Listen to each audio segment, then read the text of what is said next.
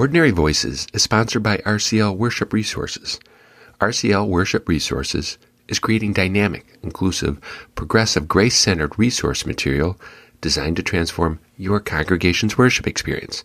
Their team of gifted writers and editors are creating worship planning materials to support congregations and its leaders. Visit RCL Worship Resources to see their broad spectrum of resources. They're here to make your worship planning experience creative, easy, and fun. RCLWorshipResources.com. Worship that works for you. Hey, before I get started with the show, I want to thank you for listening. Ordinary Voices is an unordinary pastor's journey to listen to the thoughts of ordinary people and to share those conversations with you. But I want to ask a favor of you. When you're done listening, would you consider taking one of the 3 following practical actions for me? Subscribe. Subscribe to the show on whatever platform you listen, iTunes, Spotify, SoundCloud. Then recommend it to a friend, or better yet, share it on social media. Third, communicate with me. Let me know what you like, what you don't like, or any suggestions for future shows. Go to the website, ordinaryvoices.org, to learn more. The goal is to release a new show on or as close to the 15th and 30th of each month. If you're interested, twice a week I send out short reflections. The reflections are turned into short prayer podcasts to help busy people find time to pray in a hectic world. Ordinary Voices is a labor-intensive project and a listener-supported one as well. If you enjoy it, please consider financially supporting it, perhaps $5 or $10 a month, by clicking the donate button on the website, ordinaryvoices.org. So remember, when you're done listening, subscribe, recommend, communicate. Thank you, and now let's go to the show. There was a natural thing for Lutheran kids on the East Coast to go to Valparaiso. A lot of kids did that, quite a number, and I didn't understand the connection. But yeah, I mean, they were at some of the college fairs and things like that, and I don't think I would have ever found them if they weren't a big family school. It was the only place I applied. Okay. and I knew I was getting in. My mom, my mom said, yeah, we talked to the admissions people. You're in. So, no scam thing. No bribing. Okay, all right, good. My parents didn't have to Photoshop my face onto the... Hey, Mom, Dad, you should have told me I was on the competitive diving team. Would have been a little awkward, that first meeting with the coach.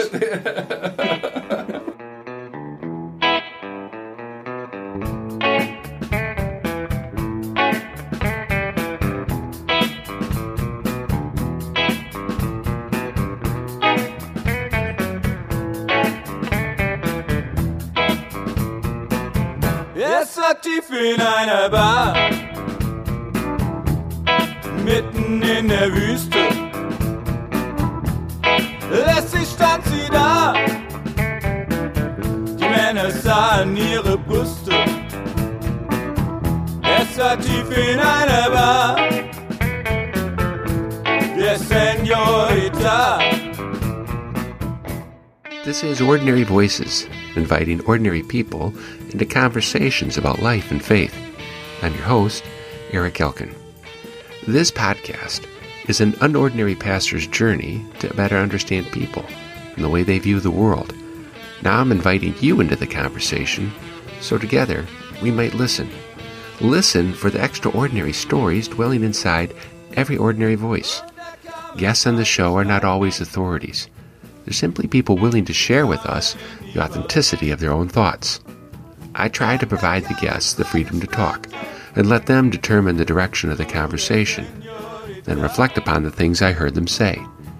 Each show, I ask listeners to listen like a good camp counselor. Good camp counselors allow children to express themselves without judgment. They listen for what the camper is trying to say. People who listen tend to understand each other better, and we live in a world desperate for ears. So let's begin today's show, Restoring the Breach. Oh, señorita, policía, wunderbar.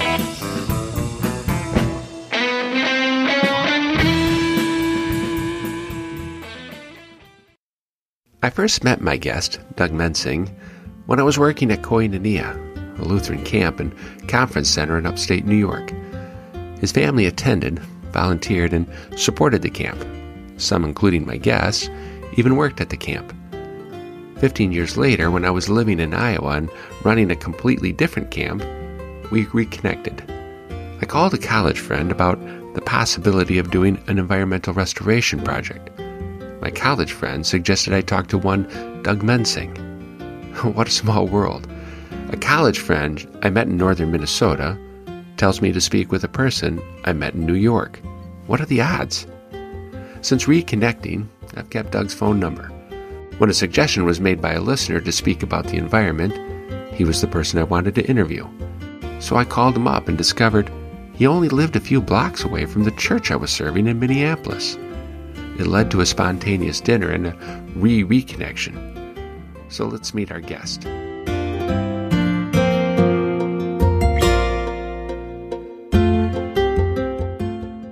So my name is Doug Mensing.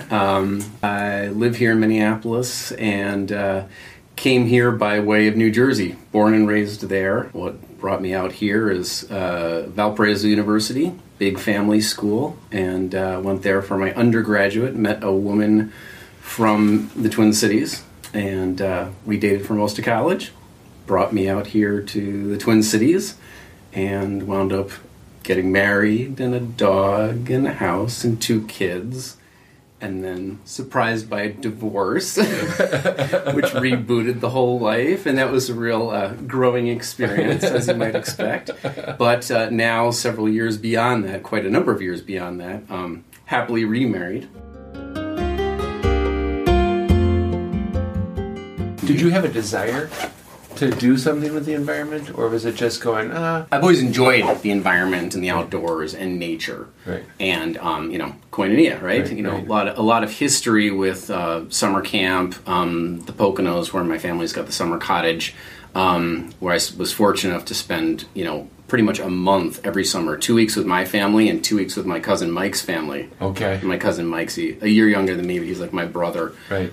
So we'd spend like a month running around the woods with right. like very little responsibility or agendas, and right. so just spend a lot of time in the outdoors, and between hiking and camping and Koinonia and high adventure trips and Boy Scouts and all that, just spent a lot of time in the outdoors, and I really felt strongly about it, a real connection to the outdoors, and somewhat of a spiritual connection with the outdoors in terms of how I saw it related, I think, to God. So yeah, I had been thinking, it had been gelling for a while, so it wasn't like, oh shoot, here's the deadline, I've just got to, stick a pin in something. Right. It was. I felt really good about it. Right. And it did nothing but feel better as like, yeah, that was a great call for me and the right call for the way I think and operate. My strengths, I think, play nicely into that as a kind of a profession, a career.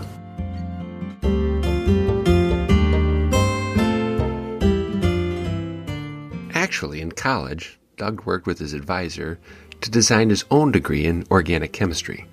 This degree did include some conservation and natural resources elements. When he graduated, he had a desire and a degree to help him find work in an environmental field. But it did not sound like he knew exactly what field he wanted to work in. Pun intended. I found listening to Doug's work history really informative. Not only did it reveal the types of jobs available, but how these different jobs approach the environment.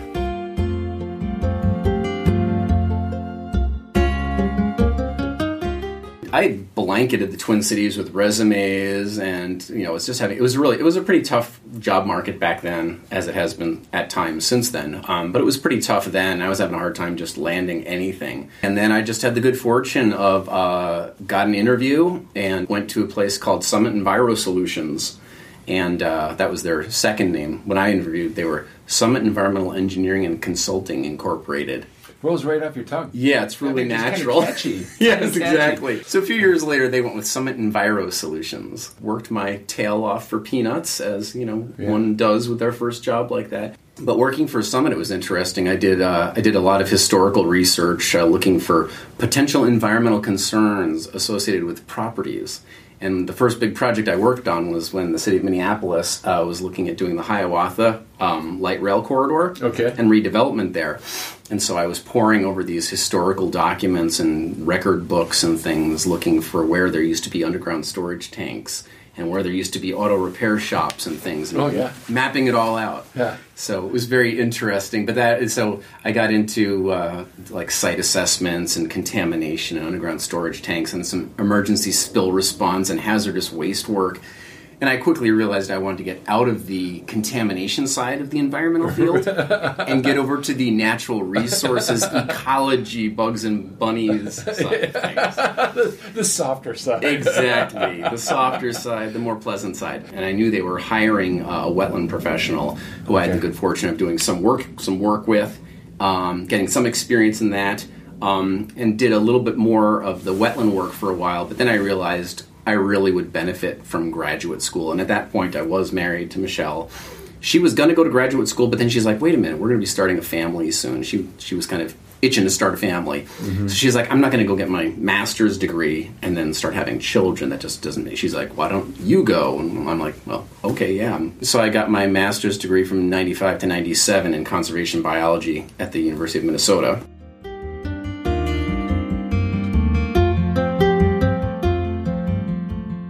Doug's first job reveals something about our historical approach to the environment. For centuries, we felt if we buried something in the ground, it somehow would take care of itself. Few ever thought about how the buried material would affect drinking water, the land, and ultimately human beings living in that area. Doug learned something about himself in that first job. His job needs to be more than a job, and needs a mission and a bigger purpose. We, the audience, need to learn something as well. His first job provides us a practical lesson why it's important to consider the future generations when building today. At the University of Minnesota, Doug takes a deep dive into conservation biology.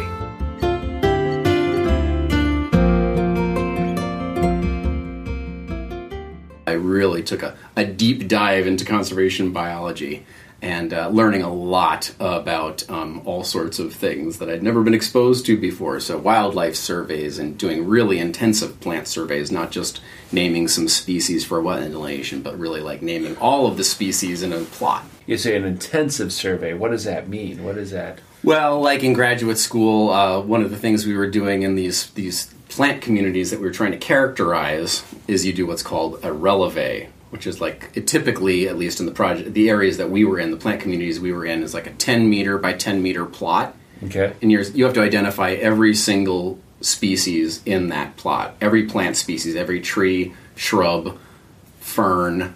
Oh, wow. Plant, wildflower, grass, weed. Wow. So you have to, and then you also characterize it in terms of how much cover of each plant there is, and also the structure, the height of it, or things like that. Right. So you really characterize a plot of prairie or a plot of forest or a plot of wetland by doing this releve. Okay. And the idea is to do repeat releves over time or in multiple sites to compare those sites, or to look at one site over time. Can be used in a lot of ways. So you can see the transition of plants, or what's growing, what's dying, kind of thing? Yep, Okay. You can see how like invasive plants will, over time, will increase in their cover.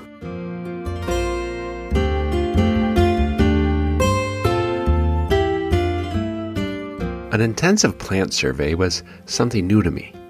I didn't realize the depth to which people study plant activity. For many of us, we can see a field of green, wild growth and think it's natural. Yet the truth is, often that green field is full of invasive plants, which are killing the native plants. What we see as natural is not always native, and just because something is green does not mean it's good for the environment. A great example of this is the kudzu plant in Georgia. It is an invasive species which spreads rapidly. It blankets the forest floor and climbs up trees. It kills vegetation necessary for animal diets, and it kills trees. Native plants keep an entire environment vibrant and healthy. Thus, the need for restoration, which becomes Doug's passion.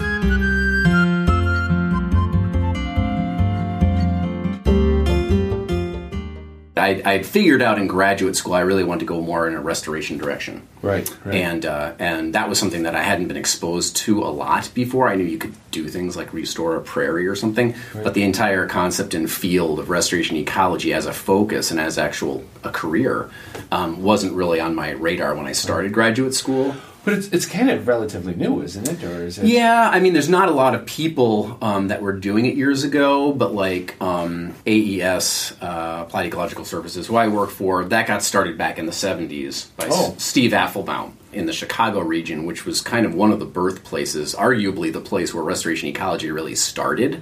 There was some researchers and things that started kind of putting pieces together and thinking about things this way. In Minnesota, a lot of folks know Ron Bowen from Prairie Restorations Incorporated, which is a company similar to AES in some regards. It's also got some differences, but Ron Bowen started PRI about the same time. Okay. And so there has been around for a while, but certainly the true science of it is still quite young, and there's a lot of research going on. So there's a lot that's known, and it obviously builds on a lot of other fields. I mean, restoration ecology, it builds on, the base knowledge that we have of, vegetation, wildlife, soils, groundwater, surface water, all these interactions and things, and all those sciences have advanced over time. Concurrently, restoration ecology has also been advancing, and then it's gotten to the point where there's a recognition that we really need to be restoring these things because we've messed so many of them up so dramatically that it is becoming much more recognized as a standalone field and something that is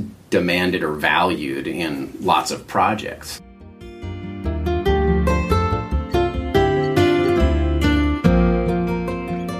Every plot of land is designed to function a certain way. You can build anywhere, and humans have. But the land will still want to work like it was designed to work.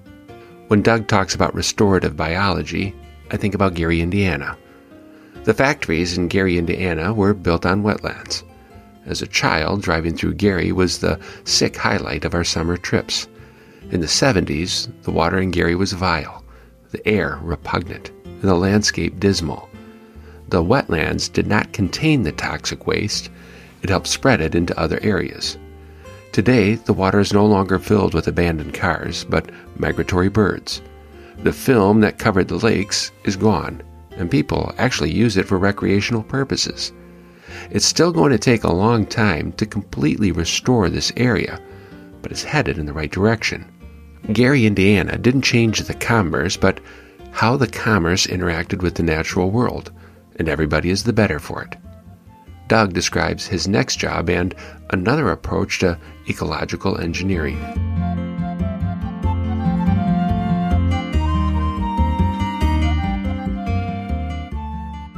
Summit was a smaller engineering firm with a small natural resources group. Okay. EarthTech was a ginormous engineering firm that had a larger natural resource group, but I was in a small local one here in the Minnesota office. Okay. So Leslie and I worked on a number of restoration projects and things like that. What kind of a project would you do? What is a project that would... A lot of those projects, since it was a large engineering firm, is you've got, some large engineering project, a big road project or a big development project or whatever, and then they would tap the natural resource folks. Oh, shoot. We had to do a wetland delineation. Can you do that? Yes, we can do that. So we go out there and we show them where the wetlands are. So they try to avoid that or not. Okay. And if they don't avoid it, then they have to mitigate. They have to replace the wetland. If they impact the wetland, they have to replace some of the wetland with credits, and it's very complicated. But then they're like, so if we have to mitigate it on site, they're like, we got this little corner of the site. Can you build us a wetland down there? And it's like, yeah, it's not really where a wetland belongs. But we can do it. Really, in that field, what I'm hearing is that there were bigger construction projects, and you were trying to lessen the impact of that environment, which is not restoration. Often sometimes you're doing restoration in small pieces, but it's kind of an afterthought. Right. And usually the projects are, driven by the engineering. Right. And again, it's kind of an afterthought. We want to build here. Yeah. Tell us how we can do that. Yeah. Get us the permit and figure out how to do the mitigation, whether it's on-site or off-site, or you buy bank credits or whatever. But, walk us through the project, fill out the forms. Sometimes, again, we'd be able to do some design work and do some interesting things. But it was driven by the engineering.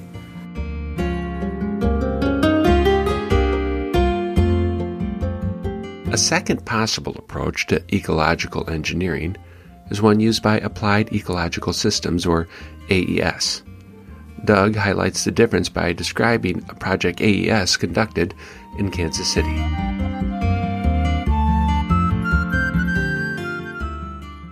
We did one for the Kansas City metro area. It was like 9 counties on both sides of the river there. What can you put together an ecology plan for them? Or? Yeah. So for that project, we used high resolution satellite imagery. Okay.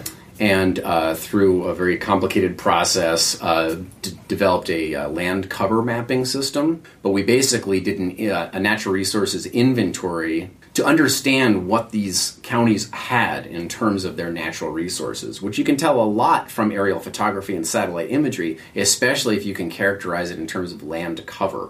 Because forests do some things really well, grasslands do some things really well, like you were talking about in terms of infiltrating water and things like that, those natural covers. Whereas areas that are impervious surfaces, hard surfaces, roads, buildings, urban areas, those don't function so well in terms of water quality. They don't function so well in terms of providing what we call ecosystem services. So these are things that the natural environment provides that we benefit from, and we essentially don't pay anything for it. Okay. So if you take care of a natural area, it's providing lots of good things, clean water, fresh air, thermal regulation, floodplain storage if there's floodplains in there. So these natural areas, healthy, intact natural areas, provide these ecosystem services. And you can look at a land cover type and you can get a sense as to how the ecosystem services are being provided there. Okay. The type of them and how well they're performed. And then we also did some projections based on how these communities might want to grow. So like looking at a future land use plan. Mm-hmm. And so you can do that same analysis using computer modeling and geographic information systems and things to say, this is what you have today. This is kind of how it's functioning, how the ecosystem services are working here. And this is what you're planning on being in 30 years. Okay. In terms of developing this field and this and that. And this is what your ecosystem services would be like in the future. And not surprisingly, development typically is going to reduce your ecosystem services. You get more housing. You might get more, food production if you take a natural field and put it into crops. So you get other benefits from it. But in terms of the ecosystem services, you're typically going to go down through development and land alteration. That way, decision makers can have their eyes at least wide open. They can recognize, you can walk them through this process and they can see, and they might still make the decision to do that development, or they might say, oh no, you know what? Maybe we want to do a little less development in this area here because that ties into this natural area over here. Okay. And so you can use it for conservation planning. You can use it to conserve higher quality natural areas, larger blocks. You can provide connectivity between natural areas, which is beneficial for the plants and the wildlife. And you can focus on areas for stormwater management and floodwater retention, so you're going to have a development that's less prone to flooding. So it has all sorts of applications.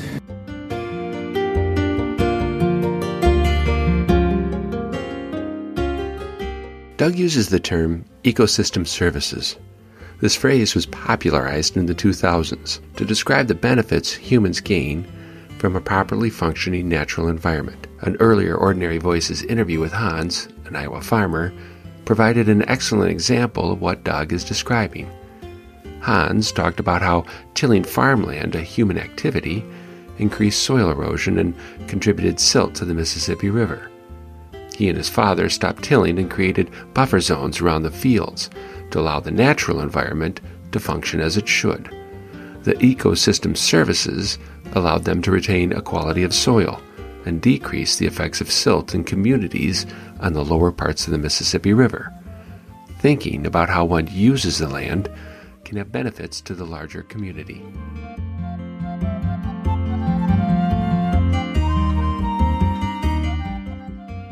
Is that well received by the people? It can be. I mean, some people don't like hearing the facts, right? It's hard. I feel that way in my job. There you go. You got something in common there. Yeah. So Plants and internal damnation. People just don't like, right? They just go weirded out, I guess. Yeah, no, I've certainly been verbally assaulted at public meetings where people say, "What about the people? All you care about is the trees and the rabbits and the bunnies." No, that's not quite right. Right. So there's definitely folks out there that don't see the value in conservation and the value of natural areas. But there's a surprising amount of reception, and obviously there's been a disconnection in our society from nature, right? So that's been written about and talked about a lot. And I think it's a huge issue for the younger generation. But that said, there's a lot of people that have grown to realize, maybe they didn't think about it before, but they've seen the changes and they don't like what they see in the natural world. Right. And they're recognizing that there's real value in this. And I think that's a big, testament to the work that, AES does, that I do, this whole concept of restoration ecology and valuing that. I mean, people pay a lot of money for AES to be on project teams, to design projects. Most of our clients really value what we do and appreciate that and want that and want to bring that into their projects because they recognize the value that we bring. You are not telling them not to build and develop. It's just kind of giving you, this would be a beneficial place, right. This would be a less beneficial place. So you're not having, you're not building on something that's right. Could cause a lot of damage down the road. Yeah, if you can put a house, in location A or location B, and location A has got some rare plants, or it's got, it's in the floodplain, or it's near a floodplain, or something like that. There's reasons to differentiate between those areas. And so, clients don't always take our recommendations. Yeah. Sometimes we even earnestly really push them to take our recommendations. Yeah. But they, ultimately they're a client, and if they want to do something differently, sometimes regulators force them to kind of do it a certain way. Right. But we at least try to influence decisions, and we're always trying to filter which projects we even take on. We sometimes have said no to projects because we don't want to work with that client, or we don't think that we're going to be valued in that team, and we're not going to pursue that. That we want to get involved in projects where we think our involvement is going to, provide the best end result, and hopefully a net improvement to the ecology and the functioning of the landscape. I've had developers say, "Wow, Doug, I never thought about things like this before." Right. And that's really cool to hear that, and that that you've set a seed in their mind that hopefully is helping them to see the natural world differently and how they do their developments differently. Right.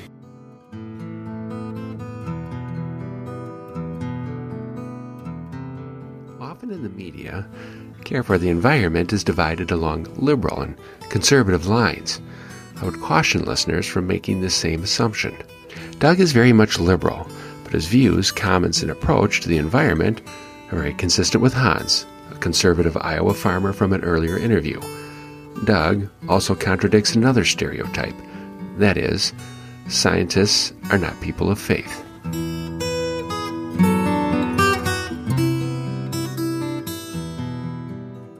You've connected your faith to your environmental passion.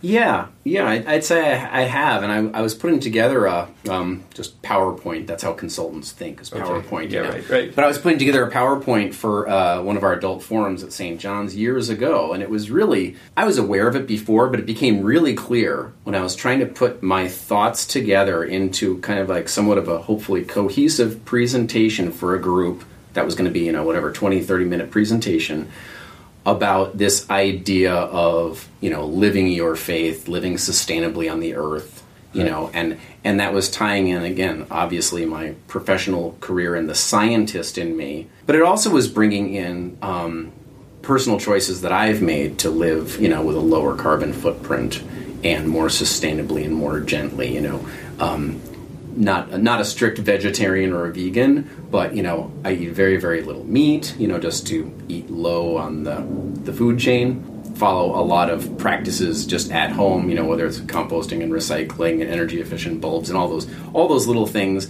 that are part of my life. Trying to use a bicycle and not drive everywhere and things like that, or walk or run or whatever. I read a number of influential books at that same time too. Last Child in the Woods, that talks about this nature deficit disorder of our children today. I had read The Omnivore's Dilemma. So there was all these things coming together in this talk that I was giving, and it was really neat because it was like personal decisions and professional things and where my passions were with my children, and also about how that just ties in with my faith and this whole idea of creation care and stewardship of the earth, not dominion over.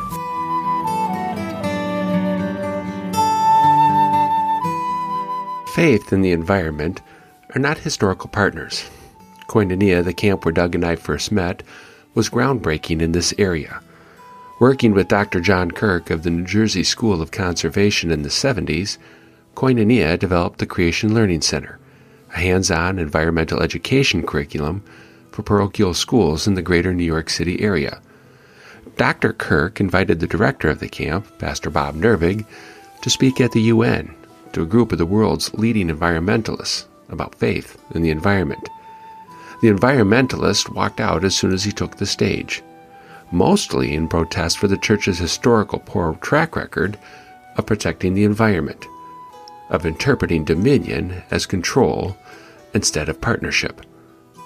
I share this because too often we cut off conversations before we've had a chance to find common ground. We see those not like us as opponents, instead of possible partnerships and future advocates for mutual interests.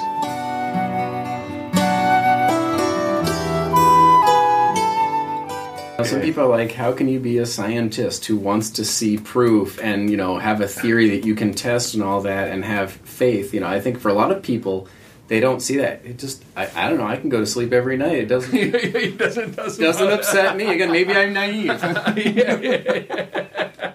Maybe you think you understand what sustainability That's is. right. And you don't really know what it is. I just don't see them as being mutually exclusive or creating lots of angst in my mind or my life. So you love your neighbor, mm-hmm. and that's something you embrace in a faith term, right? Yeah. But that's loving creation. Yeah, we that's part of what we. I've been having some conversations with we have a new rector. She and others in our church have been bringing forth the words of Michael Curry. He's the bishop, I think, of the National Episcopal Church. And he talks about the beloved community, becoming the beloved community, which I'm just recently kind of learning about that. But it's a term that was, I think it's been around for a while. Dr. Martin Luther King brought it up and spoke to it. But this idea of the beloved community, including all people everywhere, all races, all beliefs, etc., but also the community, I think, of the larger natural world, right? And thinking about that and that relationship. There's a number of kind of tenets and things that go into this philosophy of the beloved community, and what does that mean? How do we live into that, etc.? But one of them's talking about, like repairing the breach between us as people, between races, between cultures, between faiths, and between us and the breach between us and the natural world too. Would that be kind of your approach? Yeah, I mean, my faith has really been evolving. It's been interesting to kind of look back at where I came from. And, I grew up in a very strong Lutheran family, as you know. Lots of time at church singing in choir and confirmation class and, just assumptions about how one would live and such. But that has stuck in me as a person, and I'm ever thankful for it. There's some things that I'm clear enough on, and I'm clear enough on my faith and how I define that is I'd have a hard time putting that into words. Right. But nature's a big part of that, I think, or that's again how I see or relate to some of that. Right. And so I see value, even if there isn't a God or a faith, I see value in the natural world for people and benefits that people can get by recognizing its amazingness and its diversity. And so regardless of if they see any creator behind all of that, I think there's value in that, and certainly recognizing how we can live as a part of nature and not separate from nature. So I just think there's a lot of opportunities for people to see that, to appreciate that relationship and appreciate that that there needs to be a respect and a living, hopefully, in harmony with the natural world. There's a part of me also that believes that the world has a way of correcting itself. Oh, yeah. That has very damaging impact on human life, regardless of the economic value. Yes. Oh yeah. Yeah. No. That's it. Yeah. Certainly, people are like, the world isn't going to end because of climate change. Right. Human species might end, or we're going to be living in misery. Right. Living in a living hell or something like that. But the world's not going to die. Things are going to adapt. Things will become extinct. New things will come in. What are the really big things that worry you? Well, again, I've worked with people. I've gone to things, groups and discussed climate change. There's a thing called Climate Conversations that Minnesota do that, and that's like how do you interact with people and talk about these tough topics? Sometimes that people are feeling, are very loaded, very loaded words, or just a subject where a wall's going to, they hear climate change or global warming, a wall's going to go up, you're not going to have a conversation with them. Right. I've known people that, they literally are like losing sleep. I've talked to people that are talking about not having children and bearing children into this world because they're afraid of what their children would have, what they would be born into. I don't stay up at night. Again, maybe I'm naive, but it doesn't keep me up all the time at night. I feel like, especially when I start looking at some of the science that I feel very strongly and I think is very, very reliable science, I think things are going to get really bad and really nasty. And again, it's going to be those folks that are poorest, that are living in, foreign countries, whether it's Haiti or in, lowland areas of third world countries or whatever, that are just going to be completely displaced, and all the, the climate refugees and things. And again, some of that stuff is already going on now. You could argue some of that stuff has been going on in some of the areas experiencing desertification and things like that in Africa and elsewhere. Some of those areas have been experiencing that, I think, for decades. Mm-hmm. But it's becoming more and more apparent that, the global weirding that's going on. It's warming in some places, it's wetter in some places, it's drier in some places. All that's having effects that are going to really impact a lot of people. And that's why we see, and we talk about this a lot with Earth Matters, this issue of climate justice or whatever. It really is a social justice issue. Some people don't see those dots kind of connecting. They think of it kind of being a science thing or whatever, but there's a real social justice component to it. And so that's something that, again, I feel tremendously privileged and, quite frankly, safe and distanced to a certain extent from a lot of that. And in my lifetime, I'm probably not going to feel the brunt of it. I think people already are feeling the brunt of it, and it's just going to get worse every year.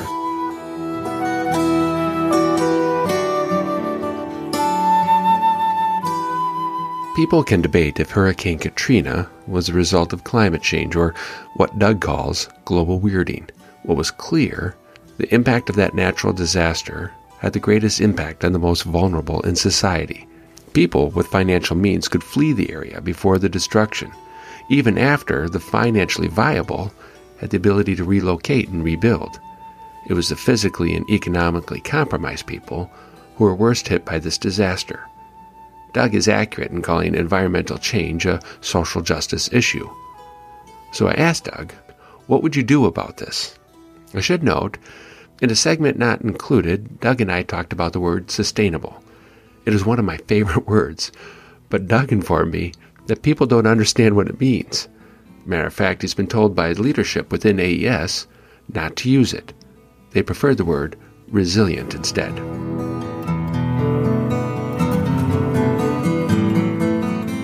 If you came to our church and said, hey, listen, we want you guys to think in this community of faith about living in harmony or living in a sustainable way. Yeah. And then explain the word sustainable. That's right. Move on. I'm going to rest with that one for a long time. I got to tell you, I'm just going to be going, so I can't know it's sustainable. What would be the things that you would say? Well, and I got to tell you something. Yeah. Red meat's off the table. I'm not giving it up. Well, I'm going to have to edit that part out of the show because my brother-in-law raises cattle in western North Dakota, and Peg will do anything to save the planet, but anything but red meats. But I'm sorry. No, that's okay.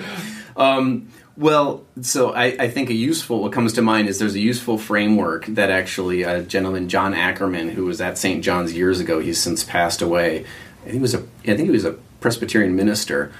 He worked with Minnesota Interfaith Power and Light here in Minnesota, the nonprofit, and came up with kind of an approach. And I'm not sure if it was adapted from somewhere else, but the Minnesota Interfaith Power and Light calls it their three-legged stool. And so they talk about ways that we can approach creation care, whatever you want to call it, sustainability, low-impact living, low-carbon footprint. The three-legged stool entails practical actions. And this is kind of how Earth Matters organizes ourselves or thinks about things that we can offer and things that we can engage with. And they're not mutually exclusive. But practical actions, spiritual practice, and systemic change. Okay. So practical actions, changing out light bulbs to LEDs, doing practical things, composting, recycle, reduce first, then reuse, and then as a last resort, recycle, and try to eliminate trash. But thinking about those 3 R's, but really trying to first reduce consumption, then reuse it, then recycle it, because you lose energy in recycling, of course, trash. Right. Composting things. So practical actions. Spiritual practices is basically taking your thoughts about the world, about the earth, about nature, and reflecting on that. We've used that in Earth Matters as kind of a source to pray for the earth, to pray for people working for the benefit of the earth, to mourn for the earth. Okay. So that's some of the spiritual kind of practice pieces. And then systemic change is not screwing in a high-efficiency light bulb, but actually going on a march to protest, tar sands pipelines or something like that, or signing a petition for creating systemic change, large-scale systemic change. Mm-hmm. So I think that's a useful framework, and one of the reasons that I really like it is because usually, we're all different personalities and different people. I'm a scientist, so, I kind of tend to naturally gravitate towards the practical actions. But I've also forced myself to kind of go into that realm of exploring more of my spiritual practices and getting involved in more systemic change things, which, ultimately that's where big stuff's got to happen. And, we can all do our little piece quickly and easily at home in small scale. But the systemic change, the world needs systemic change big time now, if not yesterday. But some people are just not going to go there, right? Mm-hmm. So to give them other pieces that they might feel comfortable with, and then encourage them maybe to go out of their comfort zone. So I think that's a useful framework to think about what people can do. And that's another piece that kind of came to my... it somehow came to my awareness years ago in doing this work at St. John's. This concept that people think about, giving up red meat or something like that, that they're going to have to sacrifice. I honestly believe that there's some tremendous opportunity to not make it. It's not a sacrifice. It might be giving something up or changing a habit, but I think the benefits that you can get back from that more than outweigh what you might be losing in the taste of a meal or a nice burger or something like that. I just think that's off the table. Oh, that's on right. That's off the table. Non-negotiable. That's non-negotiable. but this issue that I think people again they feel like, Doug wants us all to live like cavemen and women, and give it all up. Give up your car. Give up your polyester clothing. Give up all these things. And I'm saying, no, I don't think I haven't done that. Right. But I feel like I've done a lot of small changes, and I feel like through those things you can be a bit more intentional about how you live, and you can appreciate the things that you do have, and you may not miss the things that you give up as much. And I think the opportunity for getting closer to the earth and closer to nature, they talk about children having, this nature deficit disorder, but a lot of adults I know have it.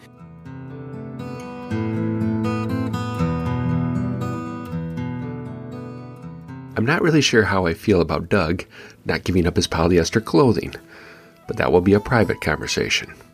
What I invite you to do is localize the three-legged stool, practical actions, spiritual practice, and systematic change into your own life. What would that look like for you? Listening to Doug, I find myself thinking about my brother-in-law and his family in North Dakota. How would they receive this information? On one hand, they are polar opposites of Doug, and his language might put them off. But on the other hand, they are doing many of the things he suggests. The last time I visited my conservative cattle rancher family, they showed me a field where the cattle graze. They decided to abandon tilling to conserve soil. They plant bean pods and eggplants into this field. The cattle graze on the natural nutrients of the bean pods and the eggplants. What is not eaten dies and renews the health of the soil.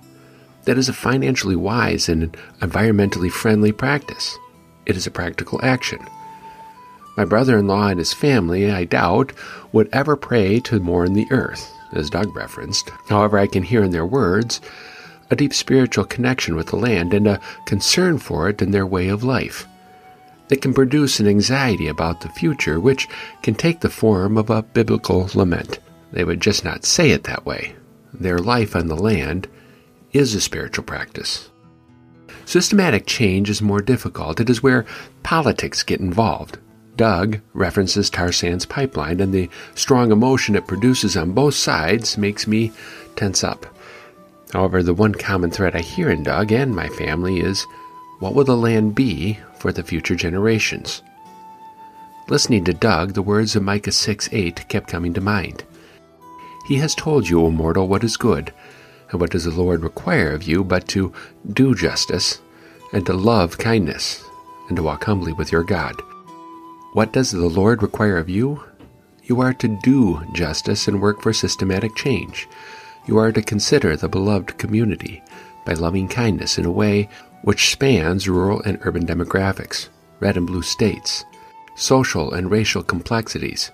We are to see ourselves as one community of people and to see loving our neighbor as a spiritual practice. In a world full of technological advancement, it is easy to be seduced into the wonder of human dominion. Yet so often, human wisdom is brought to its knees by the natural world. We would do well to remember to walk in humility and in harmony with the earth, appreciating its beauty, its resiliency, and its necessity for us all to have life and have it abundantly. We walk the walk of humility by taking practical actions to restore, as Doug referenced, the breach between creature, creation, and its creator.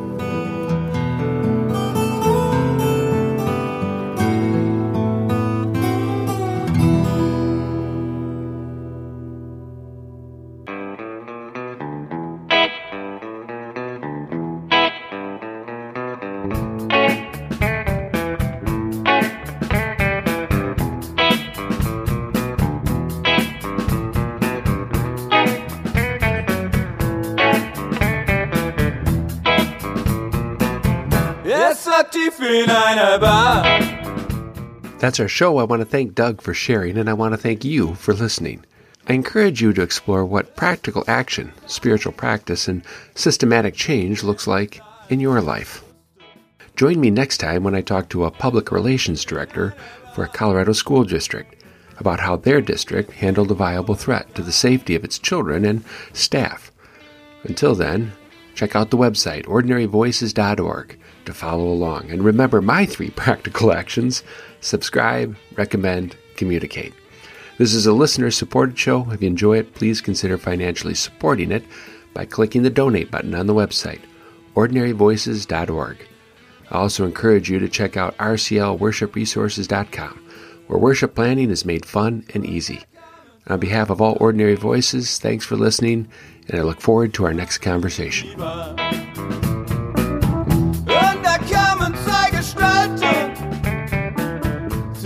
Senorita, und da kamen 2 Gestalten und tranken Tequila.